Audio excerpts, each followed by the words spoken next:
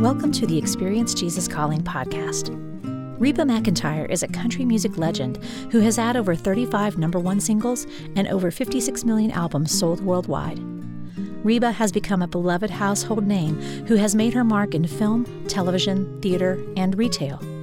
She is now releasing a new gospel double CD project entitled Sing It Now, Songs of Faith and Hope. Reba shares a little of her faith journey and why making this record was so special to her. Well, I grew up on a working cattle ranch in southeastern Oklahoma. I grew up on 8,000 acres. And us four kids, Alice Pake, myself, and Susie, we were the hired hands along with Grandpap and Louis Salmon. And Mom and Daddy, all of us, it was a family working ranch. So we got out there and we did all the chores and gathered the cattle and worked them and put them out on pasture and up in the mountains. And Daddy is a 3-time world champion rodeo cowboy. He won the steer roping championship in 57, 58, and 61. Mama was the bookkeeper at the ranch and also the bookkeeper at Kiowa High School, where all of us kids went to school. And we would rodeo with Daddy in the summer and then stay at home when I had to go back to school, playing basketball and rodeoing as kids would, and Mama would haul us around to singing gigs, and just had a wonderful growing up years. I always wanted to be a rodeo cowgirl. I wanted to be a world champion barrel racer. And then I wanted to be a professional basketball player. I'm 5'6". That wouldn't have worked out very well. And I wasn't that good besides that. But that's the two things I wanted to do. And Daddy always was like, Reba, why don't you just practice your singing? And I was like, how do you practice singing? My favorite songs when I was growing up was anything Loretta Lynn sang. I loved her hymns. I loved her albums. I got to meet her when I was a kid.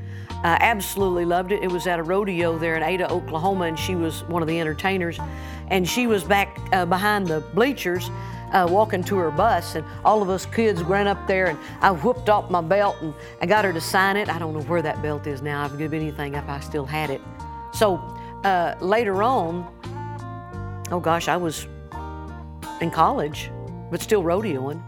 And finally got my break in the music business. And so I was 21 years old when I got my contract singing. So I continued singing because that was where I could make the money. And what money I made, I went off rodeoing, spent that on entry fees, and I'd go back singing, make a little more money. Everything was a baby step, very slow. And it took 6 years for me to have a #1 record. I didn't get discouraged. As long as it was moving forward, I'm okay. If it was standing still and going backwards, I probably would have quit. And nowadays, that's just unheard of. You know, I was very lucky that I came on the scene when I did, that they were patient with me, they taught me, and it really built a strong foundation. And then by the time I did finally get a #1 record, I had lots of friends and buddies and teachers and guides to celebrate with. When you've got a brother and 2 sisters, and the friends I hang out with, you don't get uppity. You don't have any chance. They'll cut you down in a heartbeat. My oldest sister, Alice, for Christmas one time, gave me a toilet seat that had embroidered on the top, the twinkle, because I'm not a star, I'm a twinkle. You know, just remember, you're not as big as you think you are. Yeah, they'll cut you down to size in a heartbeat. Reba considers her success a blessing and makes it a priority to share with others in need. Reba's ranch house in Denison, Texas, is just one of the ways Reba gives back, by providing a home away from home for family members who need to be by the side of a loved one while in an area hospital. Reba also recently got involved with relief efforts for East Tennessee after wildfires raged through the area, destroying hundreds of homes and businesses. Reba reflects on why she believes it's important to give back, and what led her to make her first ever inspirational album. I think it's very important to use your celebrityness in a positive way to help other people. I worked 3 shows with Bob Hope, and he told me early on, he said, Reba, you got to give back. You got to help others. You know, this is fine, what we're doing, but when you can give back and help others, that's more than you being up on stage. You've got to help them out and encourage. I learned from an early age, you've got to help other people.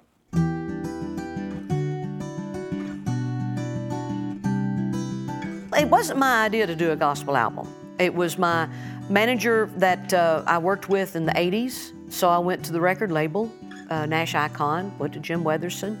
He said, let's partner up with Capital Christian, Bill Hearn, and let's get this going. So that's how it started. It wasn't my idea at all. It was friends coming up and saying, this is the time, go for it.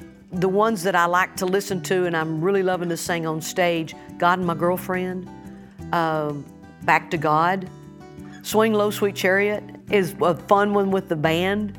I Got the Lord on My Side is a song Mama and I wrote together. It's fun to do. There'll be songs that I don't think I will be able to sing live. How Great Thou Art. I don't know why, I just get choked up when I say the words. Then sings my soul, my Savior God, to Thee. It just hits my soul so hard. Don't know why, but it has ever since I recorded it. How great Thou art. Reba's faith has carried her through the ups and downs of life as a country superstar. She often turns to the pages of Jesus Calling during her quiet times and finds strength and inspiration there to meet the demands of the day. I don't think I could have gotten through the plane crash, the divorce, all the changes in my life without the Lord, because that's that rock, that's the fortress that you lean upon when things go wrong, when things go bad. Jesus Calling, and then Jesus Always. I've got both of them. I don't remember who was the first one that gave me one, but there was like a time, must have been when it just first came out. Fans were giving me that book, my friends were giving me that book, and so I'd, open it up on the day and read, and now how did that book know I needed that today? And I'd call my sister Alice. I said, listen what this said today. She said, oh my gosh, that hit me so hard. I needed that today. It's just a short thing to read. Doesn't take any time, but to start your day off like that, it's so encouraging, makes you feel good. There was one that said about peace, and I was looking for it last night.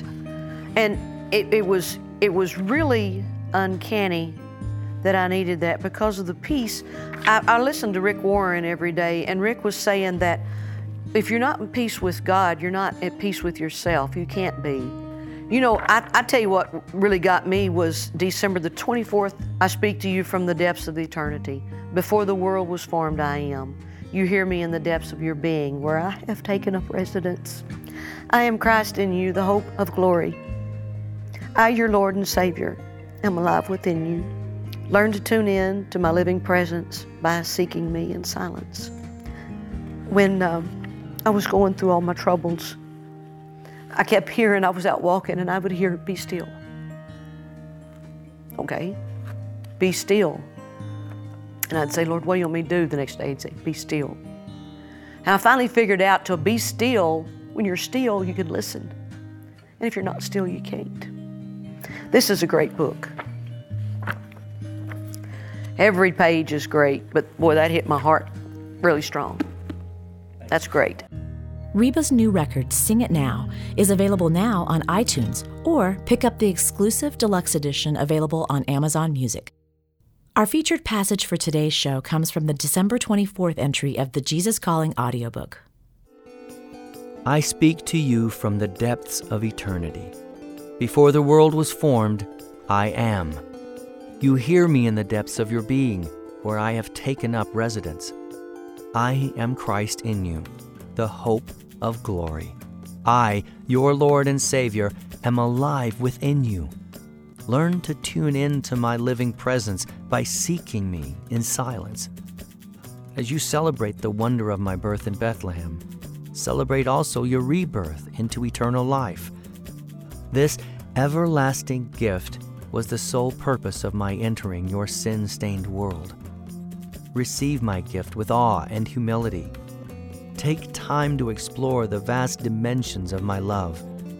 Allow thankfulness to flow freely from your heart in response to my glorious gift. Let my peace rule in your heart, and be thankful. Hear more great stories about the impact Jesus Calling is having all over the world. Be sure to subscribe to the Jesus Calling podcast on iTunes. We value your reviews and comments so we can reach even more people with the message of Jesus Calling. And if you have your own story to share, we'd love to hear from you. Visit JesusCalling.com to share your story today.